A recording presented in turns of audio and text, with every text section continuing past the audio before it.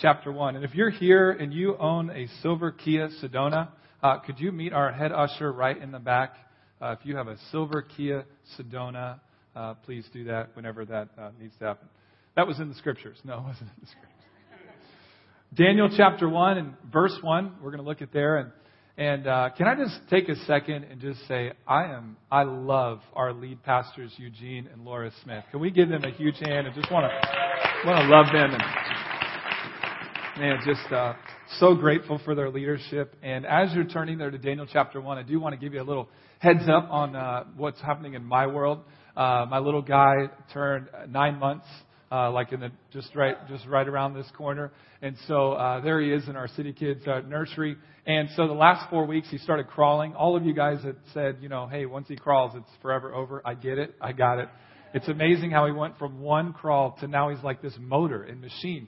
And partly as a man, I'm pretty proud of my kid because he can go so far. But then now I'm exhausted all at the same point. And so we're excited about that. Also, we were trying to figure out what he would say. Would he say mama or dada first? And last week he said dada for the first time. So I win.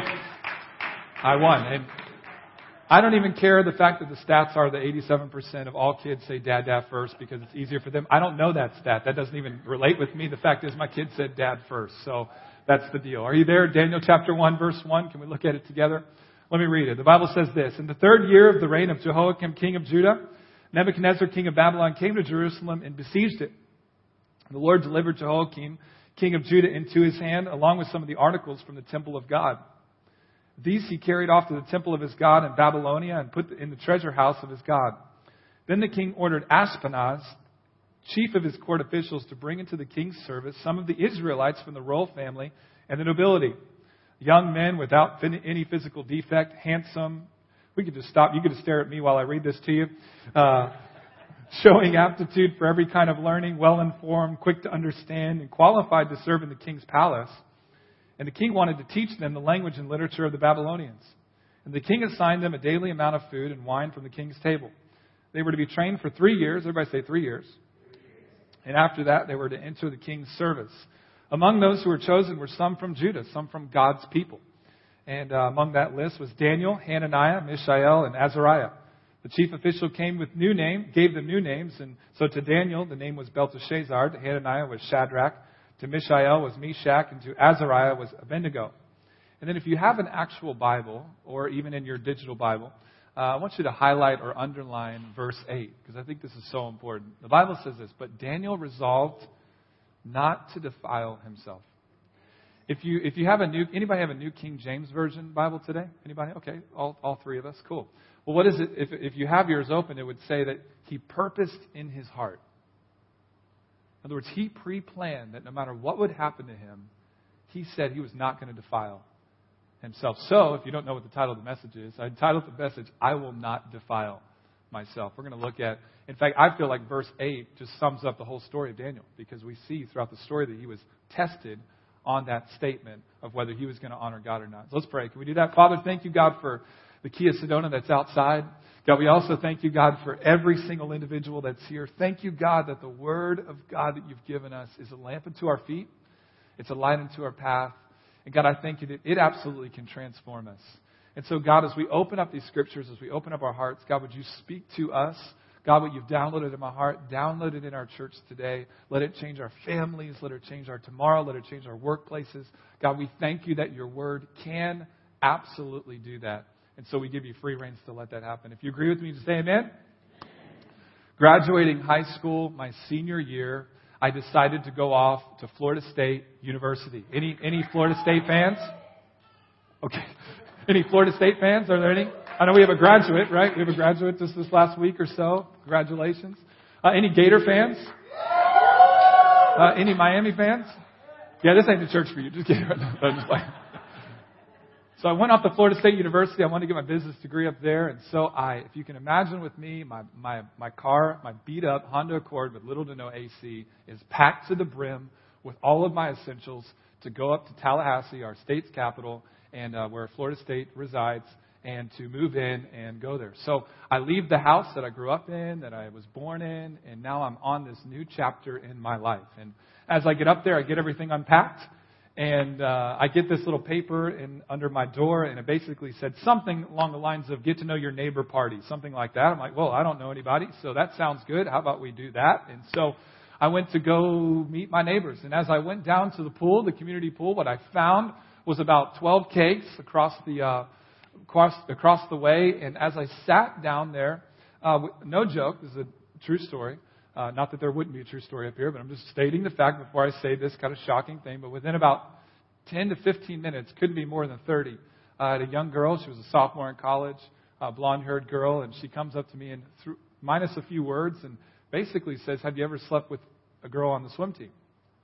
Like, well, come to think of it, no, I haven't done that, actually. No, I haven't done that. And then she kind of went on within about 10 or 15 minutes of that and basically said, I could be your first.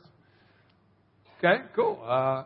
And so now I am with this decision that I have to make. Choice A is that I give in to this moment. I sleep with someone else's daughter. I sleep with someone else's future mom, somebody that I really have no intentions to be with. When you say it like that, PG, that sounds gross. But the truth is, at 19, I wasn't thinking that way, but that's the truth. I had that choice to make. Or I would not defile myself.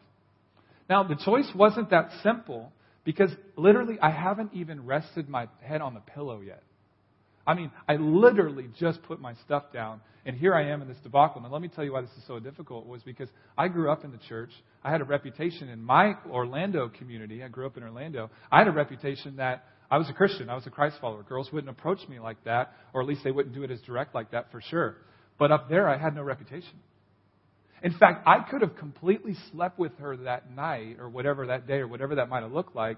And I could have been in church that Sunday because I had no youth group to hold me accountable.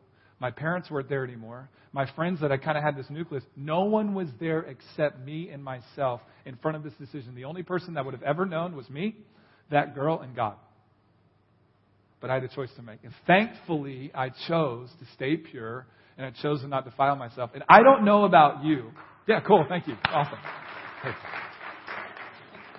I don't know about you, but I would have clapped right there too because I love to see people that make a decision to not compromise their position with God.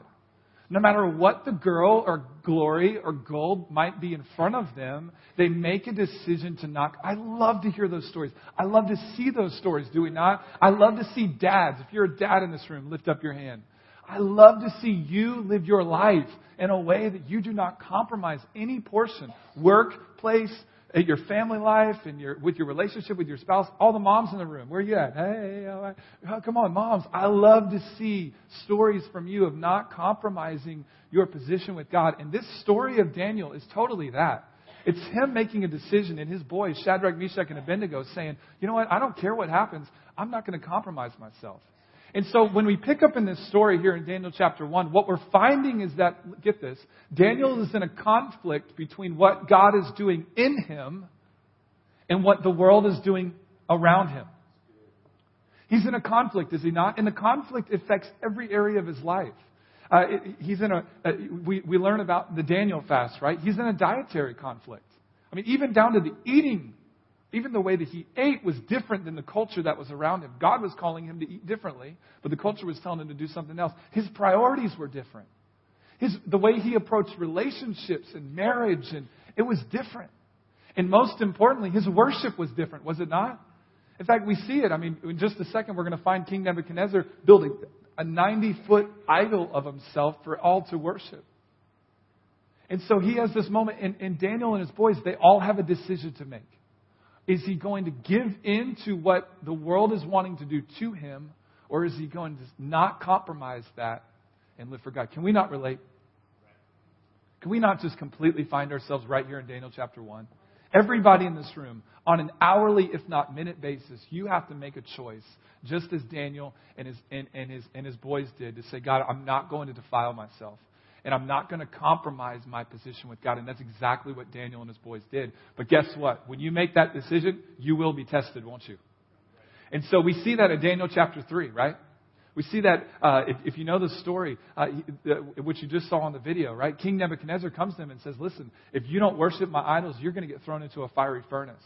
Can I just pause for a second and just say this verse is really difficult for us as American Christians sitting in an air-conditioned building. It's hard for us to really relate with this passage. And you say, how is that? Well, let me just ask you a question. Did anybody get thrown into a fiery furnace today for worshiping Jesus? No, right? And we live in a country, and we live in a church where we have world-class child care, a manicured message for you, a Bible app on your phone. You have a free country where you're able to worship Jesus. Now, I'm not saying you might not have some temptations. I'm not saying you're never persecuted, but definitely nothing like this. Nobody's in this place is going to get thrown into a fiery furnace for worshiping God today. And so we have a tough time wrestling with this passage because here's the deal. If you did start experiencing a fiery trial, immediately, or let me just say, if we don't watch it, we end up thinking that we are doing something wrong with God. But here's the thing, guys. The verse, the scripture says that he was doing everything right. Shadrach, Meshach, and Abednego did everything right. And so the result of them doing everything right was that they went into the fire. Not that they were doing everything wrong. They were doing it. We have to wrestle with that.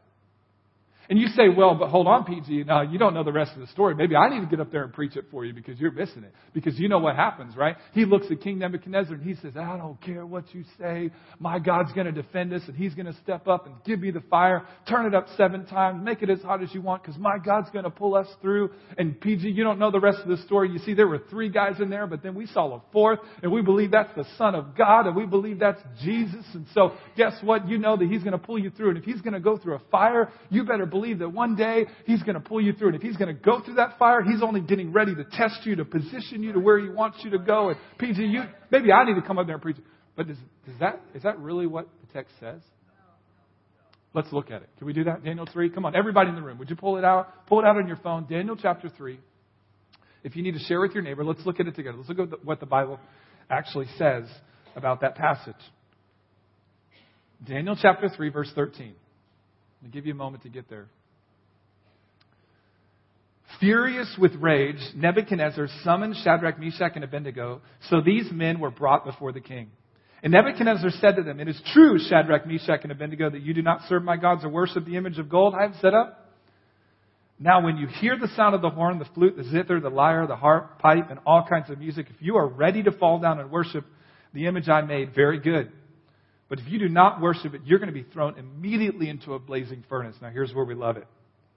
Then what God will be able to rescue you from my hand?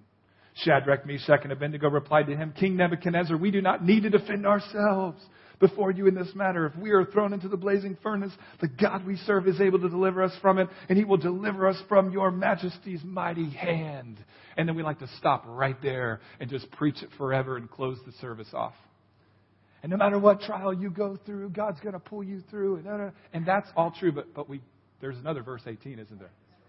And listen to what he says, because I want to help you in your theology of how you approach God. Look what he says. He says, but even if he doesn't, he's going to pull us through. But even if he doesn't, your majesty, I love how he's still proper with them, still honoring. That we will, but even if he doesn't, we want you to know that, your majesty, that we will not serve your gods or worship the image of gold you have set up. Hell and high water, we're not defiling ourselves. I mean, you can give God a hand if you like to. It's okay. You know what this tells us? This tells us that their choice to follow God was unconditional. In other words, there were no conditions. There were no strings attached. And if we don't watch it, guys, in our American culture, we will approach Jesus with conditions. Right? I will worship you, God, only if you save my marriage.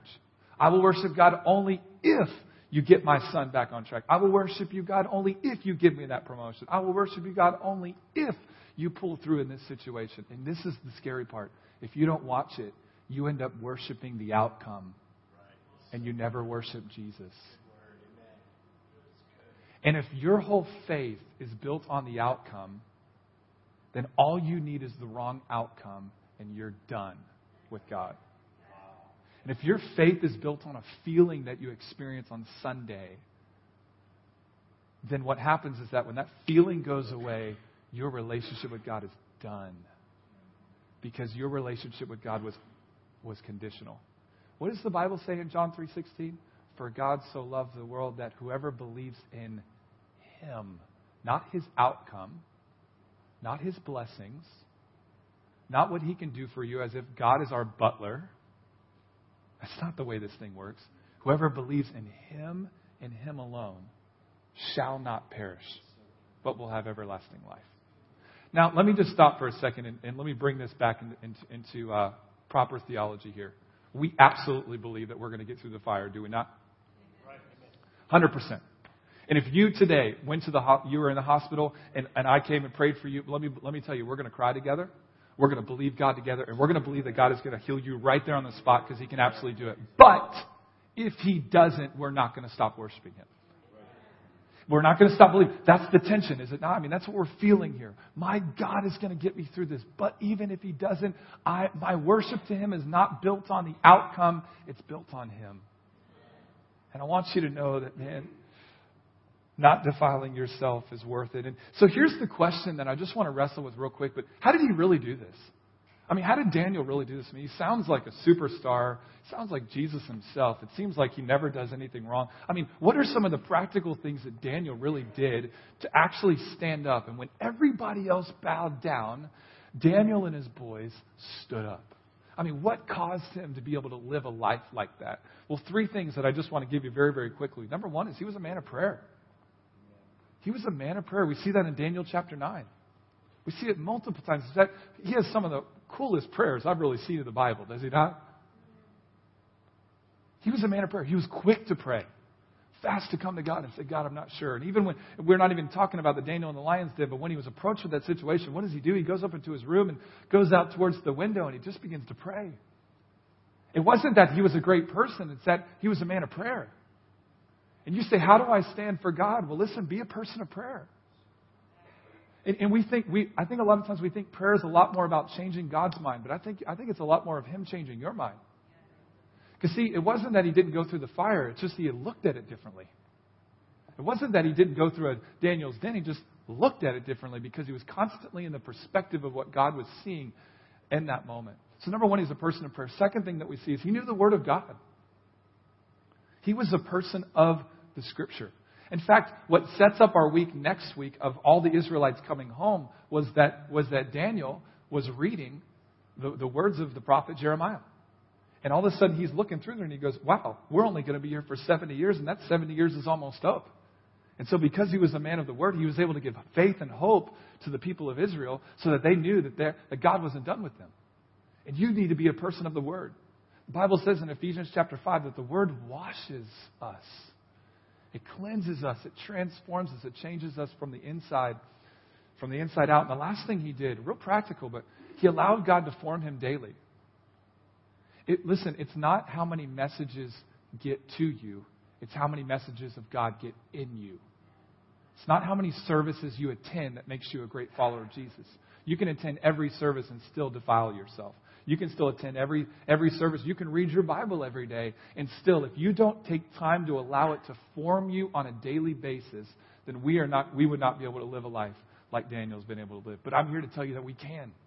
That's the beauty of it, is that he's not some superhero. He's a regular guy that just had some really good habits in his life and always continually approached his life the way that God was calling him to approach. And so I want you to know, man, you can absolutely do it. But what about you? Are you a person of prayer? Are you a person of the Word? When was the last time you opened your Bible outside of a Sunday? I just want to help you. You can do this thing. Your relationship with God can get way beyond Sunday morning if you want it to. Are you a person that really doesn't just hear messages, but really allows it to get inside of you? And I know many of you do that. And you can see, a person that's been serving God for 3 years, 5 years, 10 years, and you can see God working on them. And they begin to see things differently. Are you that type of person? I want you to know, man, that if you are, and if you make the decision to not defile yourself, I want you to know it's worth it. It's absolutely worth it. I got a final story that I wanted to share with you. Just a couple months ago, I had the cool opportunity to be able to go to our nation's capital, Washington, D.C. And I got an opportunity to not only be up there, but then I got an opportunity to tour the Capitol and to meet the chaplain of our Senate. His name is Gary Black, we put those pictures up there? There's him. Such a sick bow tie. I'm so jealous of that bow tie. Where's that other picture? That's our group that was there that day. And this is so cool. This is actually a room inside of the Capitol where nobody's really able to be. And we're up there. And just a little background on Chaplain Gary Black. So he is the very first African-American chaplain of the Senate ever. Cool. Right? That's cool. You can give God a hand for that. It's really cool. Not only that, I'm just going to brag on him for a little bit, but he has 3 master's degrees and 2 earned doctorates. He served our Navy for 27 years, reached the highest chaplaincy position that you possibly could. He became a rear admiral at the height of his career. An amazing guy. He walks into the room, and it's just electric. This dude can preach the house down. He walks in, he does a 20-minute message. You want to know what it was called? His message, he got up there, he said, I want to entitle this message, I Will Not Defile Myself. And he went on to share the story. Can I share it with you? So he gets up there and he starts sharing the story. We're in the Capitol. It's so cool, you know. He gets up there. He says, it's weird because I had the same story I started out with as I was 19. He shared a story about when he was 19. But his is way cooler. Just wait. So he's 19 and he says, I saw this girl and I read this book. He said, I read Dale Carnegie's How to Win Friends and Influence People. And he said, you know what? I'm going to try what Dale Carnegie taught me on Homegirl over here, right? And so he meets this girl and he sets it up and he talks about how she basically looked like half Beyonce and half Halle Berry all in one at the age of 19. That's what he said. And so he started to get to know her. Well, she ends up being a minister's daughter. Starts going to the church. He loves God, really trying to do things right and going to school. And so they start to get to know each other. Well, the parents, the minister and the girl's mom, want to spend a weekend with him just to get to know him. So the minister had some type of access to a beach house, and so they decided to take a 3-day weekend and kind of get to know each other. So he drives the girl over to the beach house, and they get in the room, and all of a sudden she gets a phone call from her dad, and basically her parents just said, hey, something came up, we can't make it. He just said, hold on, fellas. Now I'm stuck in a beach house for 3 days with a girl that looks like Beyonce and Halle Berry, and I'm 19. And he said every night, no joke, so cool, we're in the Capitol. He said every night, he said I locked myself in the bathroom. I grabbed a pillow and I grabbed a blanket and I slept in the bathtub. He said, yeah, cool, yeah, awesome. He said, because I couldn't do it. I knew it was wrong. There was this conflict, but I wouldn't do it. And so he went on, after that, he went on to get his bachelor's and master's, and he got some doctorates, and he started pastoring. And 20 years later, he's pastoring in this church, not much bigger than this auditorium. And he said he preached a great message, and all of a sudden, that same woman, 20 years later, comes up to him after the service. He says, listen, honey, he said, we're both happily married. You got kids. We have kids. Just that's okay. She said, no. I need to let you know the rest of that story. He said, well, what's the deal? And she said, well, what you don't know is that weekend, I was 7 weeks pregnant. And my dad talked me into forcing you to sleep with me because we wanted you to be the father because of how great of a guy you are. And he said, if I would have done that night, he said, I would have never had that conversation. I would have never gotten that degree. I would have never ended up in the Navy. I would have never gotten that doctorate. I would have never gotten that. And I would not be standing in front of you as the very first African-American chaplain of the U.S. Senate. And he looked us in the eye and he said, do not defile yourself. Would you stand to your feet? Can we pray?